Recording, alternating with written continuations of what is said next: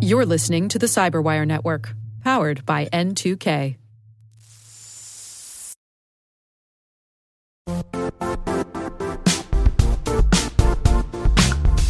Don't struggle to align your organization's cybersecurity with business risk. Get the only solution that goes beyond reacting to threats with vulnerability and risk monitoring. You need the next evolution of MDR, and only Critical Start delivers it. Critical Start doesn't just monitor and respond to threats. They put you in control by detecting suspicious activities, quickly responding to contain threats, and identifying your most critical assets and protecting them against vulnerabilities and exposures. With continuous visibility, expert guidance, and measurable risk reduction, Critical Start has redefined what it means to manage cyber risk. Demonstrate provable security maturity to your leadership while positioning your program to achieve the greatest risk reduction per dollar spent. Stop fearing risk and start managing it with Critical Start. Visit criticalstart.com and request a demo today. That's criticalstart.com.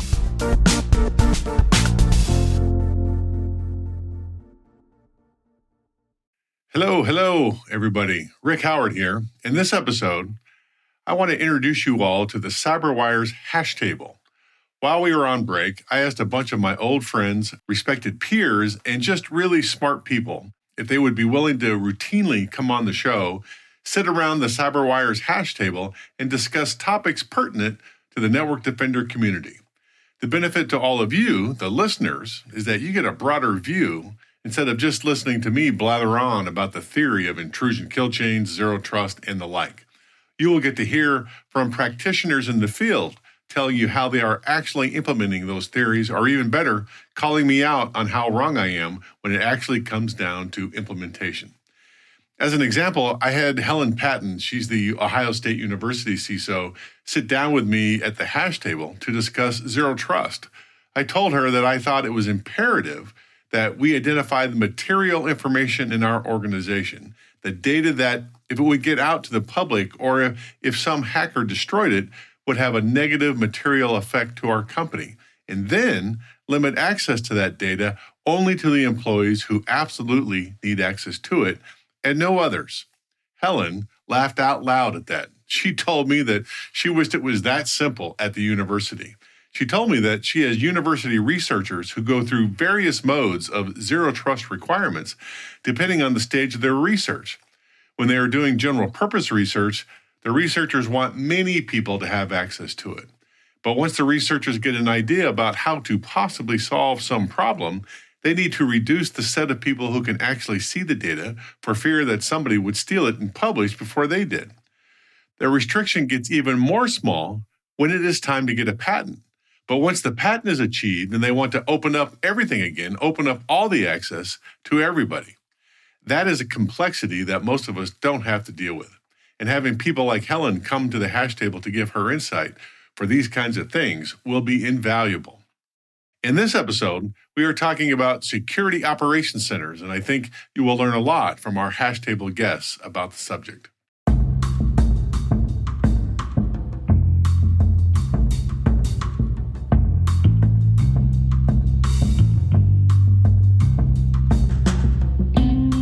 My name is Rick Howard. You are listening to CSO Perspectives, my podcast about the ideas, strategies, and technologies that senior security executives wrestle with on a daily basis.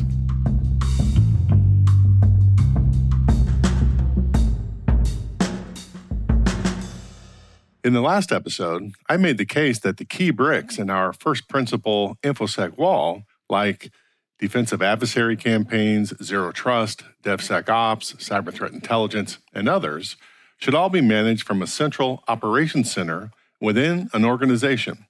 For this episode, I've invited the CyberWire's pool of experts to sit around the hash table with me and discuss how practical that really is, and to discuss the skill sets involved for SOC analysts in this ever-changing environment. Don Welch is an old Army buddy of mine. He and I taught computer science together at the military academy back in the 1990s.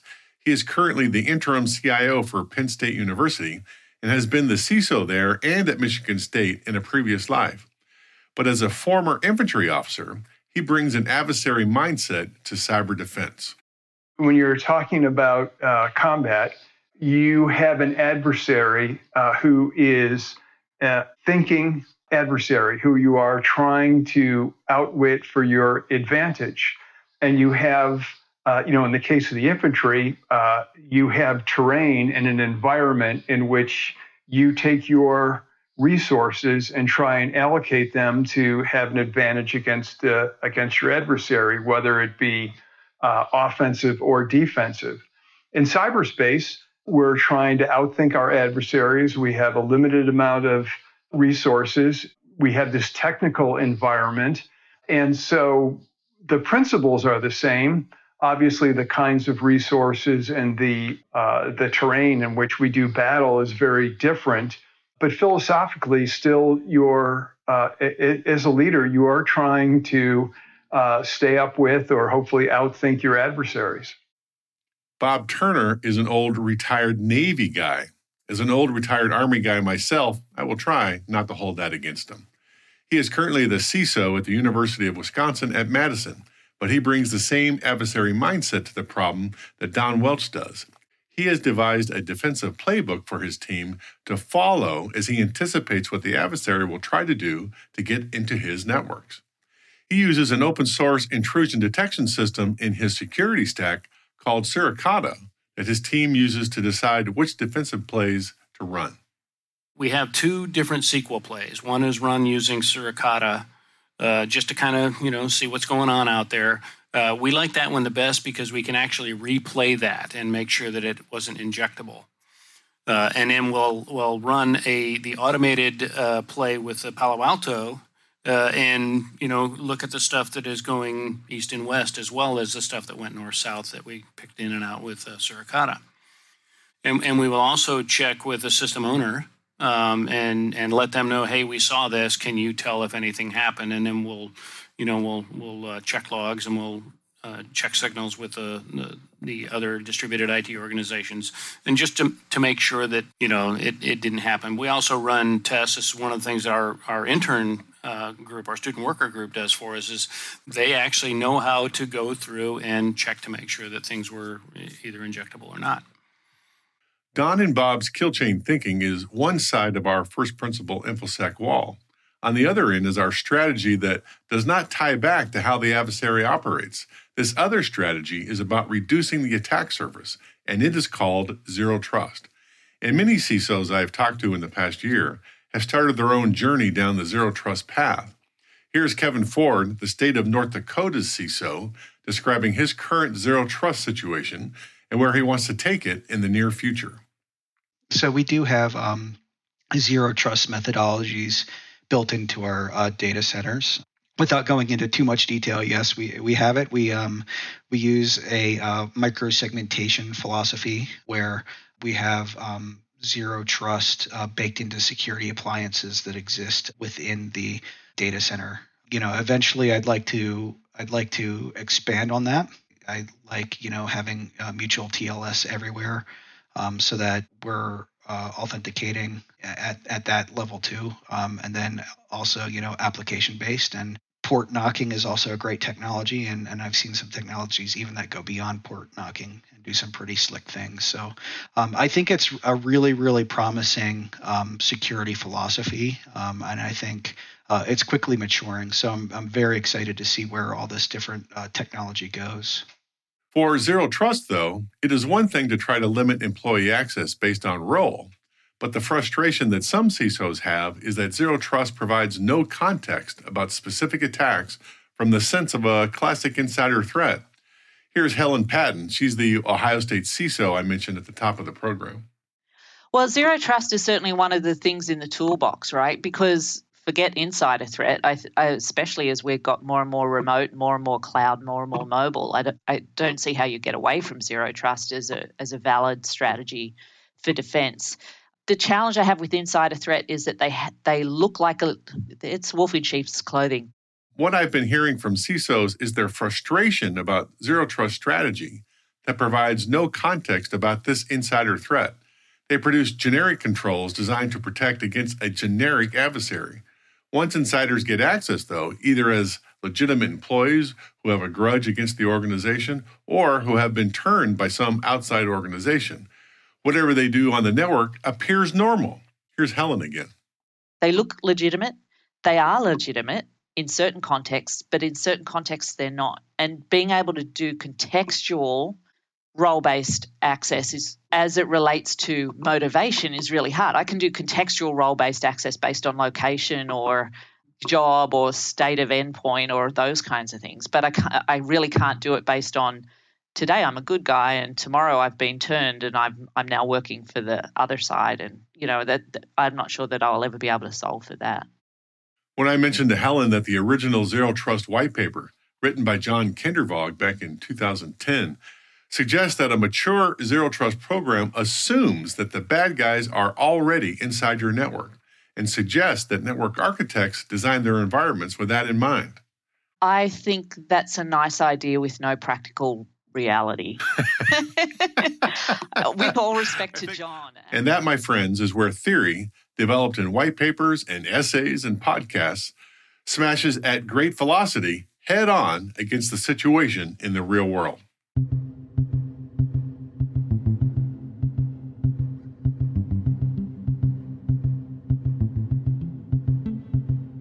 All the hash table members that I talk to about their SOC operations have embraced the idea of automating their repetitive SOC tasks. I wouldn't call it a DevSecOps adoption across the board, but most believe that more SOC automation is a no-brainer. It turns out, though, that being a CISO of a university might give you a bit of an advantage because you have a ready-made pool of students who are looking for real-world network defender experience to draw from. Some are even studying computer science and learning how to code. Here is Bob Turner again, the retired Navy guy and CISO at the University of Wisconsin at Madison, talking about his student interns. So I have a SOC team, which is basically divided into two distinct organizations. One is incident response, and they are your standard incident responders. Most of the full-time staff are Tier 2 and Tier 3 responders. And then we have what I call as our secret weapon. We have about 20 student workers that are working in the SOC, helping with not only incident response, but also the second group in there, which we call testing and cyber defense, which is really vulnerability management and the tools of the trade. We have students pretty much from the computer sciences world, but we have folks that are, one's a materials engineering student. We had another one who was a legal studies major. We've had English majors in there. We've had folks that were inside of the business school arena. It pretty much crosses the whole spectrum, but mostly from the comp sci disciplines. We pay probably just a little bit more than they would be paid as a student worker, say in the Division of Student Life or at one of the vendors inside of the union organization or elsewhere on campus. We do that specifically because we think that this work is important, but it also shows them that this is an area where you might get a little bit more than just the average, say, IT worker. And Helen Patton brought up an interesting point about her student interns and how they are plugged into what is happening with the current campus culture. Yeah, and they're super creative. And the nice thing is they're clued in usually to the students on campus that would do silly things. So they're white, black, and gray hats all in one. It's all great. With all the CISOs I have talked to over the years, most agree that the function of intelligence is an absolute requirement for a SOC. Intelligence is the fuel that drives the entire operations center. For many, though, they have to get creative to perform that function. For Don Welch over at Penn State, his team hasn't grown big enough to require a dedicated Intel team, but they work hard to collaborate and share with their peer universities. The Intel function is really spread somewhat across our team. Higher ed is, I think, different than most industries in that we collaborate much more and much more openly than others do. And we're fortunate to be a member of the Big Ten, and the Big Ten has over 100-year tradition of universities collaborating on things other than athletics. And so our security people get together in person 3 or 4 times a year, have monthly calls, We have an email list, and we share threat intelligence pretty openly. We're also a member of the REN ISAC, which is the Research and Education Network ISAC. So we get a lot of information sharing there about the threat. But he is pretty fed up with the low signal-to-noise ratios he gets from open source and commercial intelligence feeds. So we've tried some threat intelligence tools and feeds, and we haven't found them to be quite worth it, as opposed to what we get through the various sources that we have access to through those higher ed collaborations. At Ohio State University, Helen Patton relies on her vendors she has chosen for her security stack to track down known adversaries. And this is a great solution for organizations that don't have the resources to track adversary campaigns themselves. She seeks vendors who can do that for her. Where she is stretched, though, is dealing with ongoing attacks directed specifically at her university. Well, again, we're partnering where we've got vendors who are giving us our threat intel feeds, and they'll take a look at that. But we're getting attacked by everybody everywhere.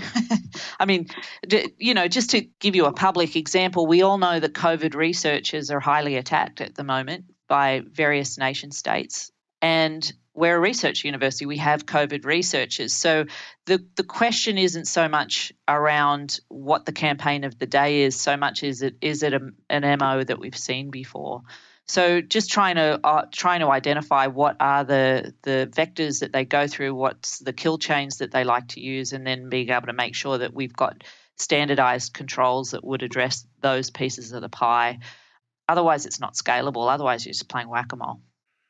As a state CISO for North Dakota, Kevin Ford has an additional SOC and intelligence requirement because his organization works for the state government. His SOC, by definition, has a close relationship with state law enforcement and routinely shares intelligence with them. We have two intel teams. We have a threat intel team which works with our state and local intelligence center. And they're a group that works mostly with law enforcement. And what they do is they help us speak out to the law enforcement community as well as DHS and the FBI around the things we're seeing on our network. We have a very big network, and it's very popular with certain elements of the cyber community. So there is a lot of interest in the things that we're seeing. So they do that, as well as they help ingest bulletins, so on and so forth, from DHS. But he also has a traditional intelligence sharing mission. Because we're a state, we work with both the MS ISAC and the Election Infrastructure ISAC, as well as a number of other ISACs. So they help us bring those in and ingest them and turn them into things that our SOAR can ingest.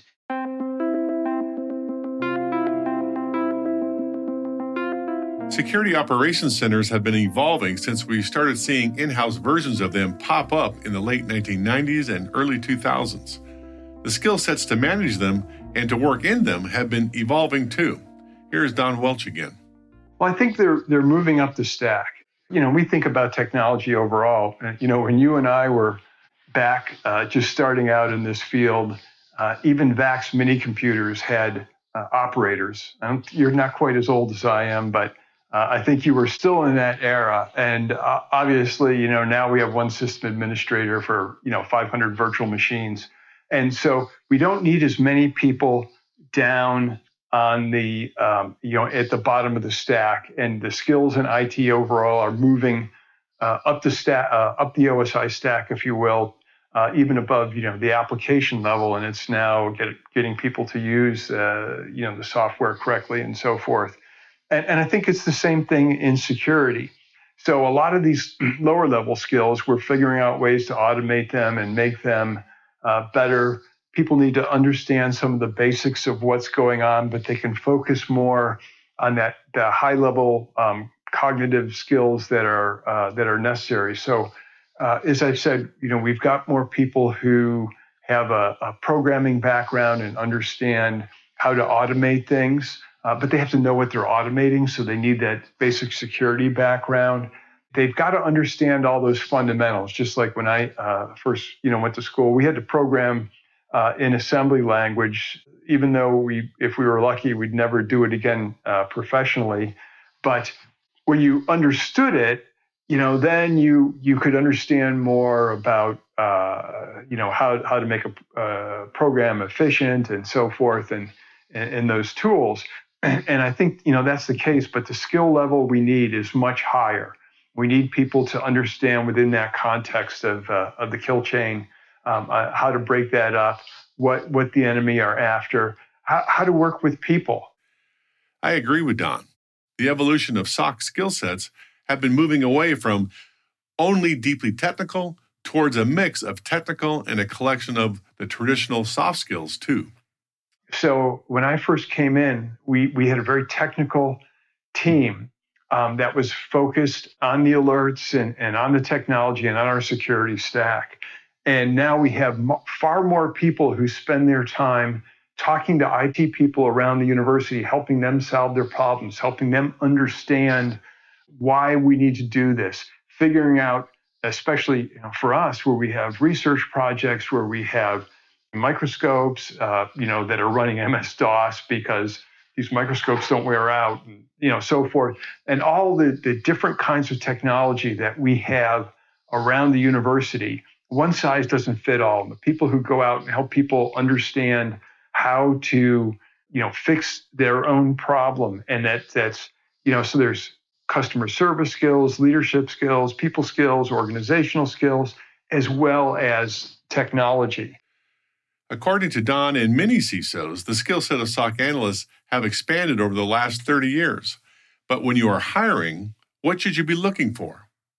Here's Kevin Ford again, the CISO of the state of North Dakota.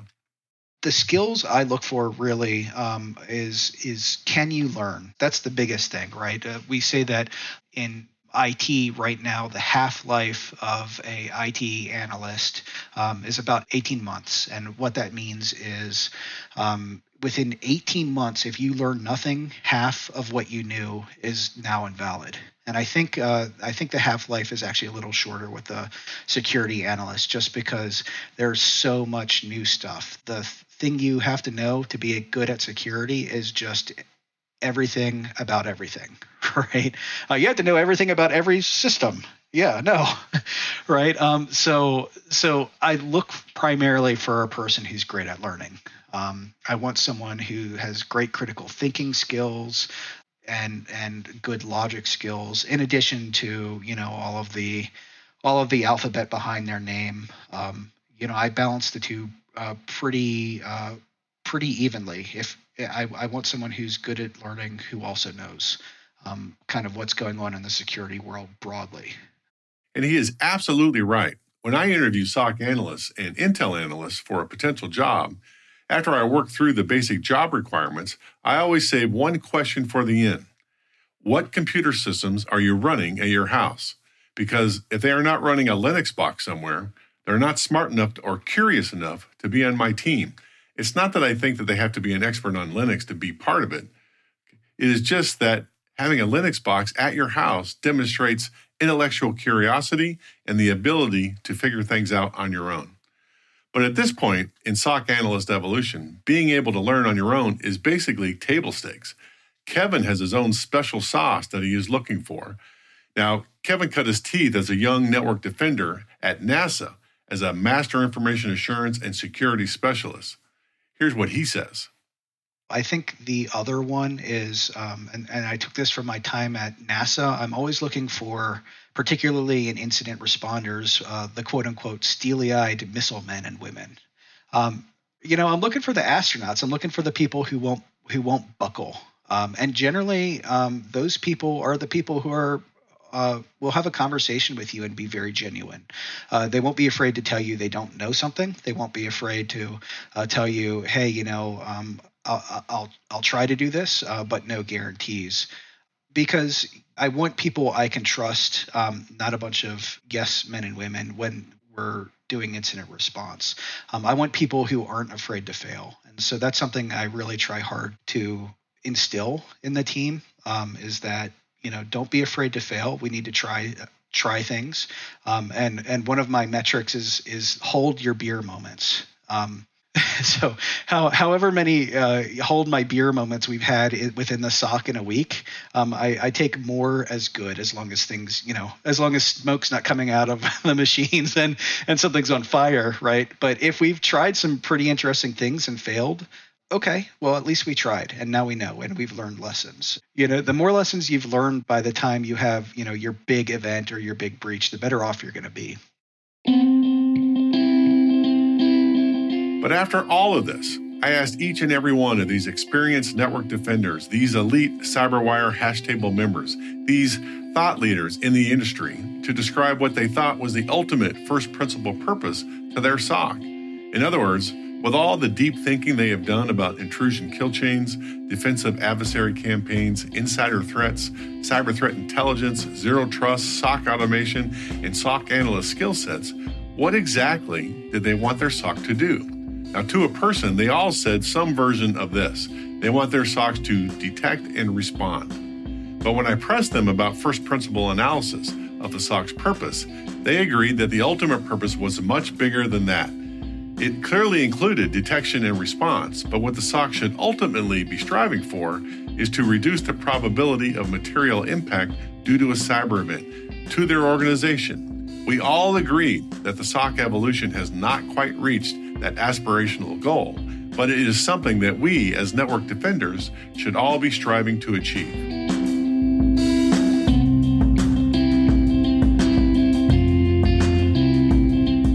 And that's a wrap. Next week, we will be discussing incident response from a first principle lens. In the meantime, if you agreed or disagreed with anything I have said in the last 2 episodes about SOC operations, hit me up on LinkedIn and we can continue the conversation there. The CyberWire CSO Perspectives is edited by John Petrick and executive produced by Peter Kilpie. Mix, sound design, and the original music by the insanely talented Elliot Peltzman.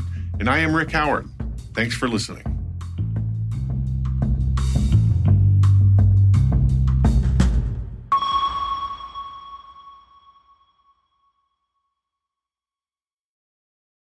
If you enjoyed this preview of CSO Perspectives, be sure to subscribe to CyberWire Pro and get access to the rest of this episode, as well as all past seasons of CSO Perspectives ad-free.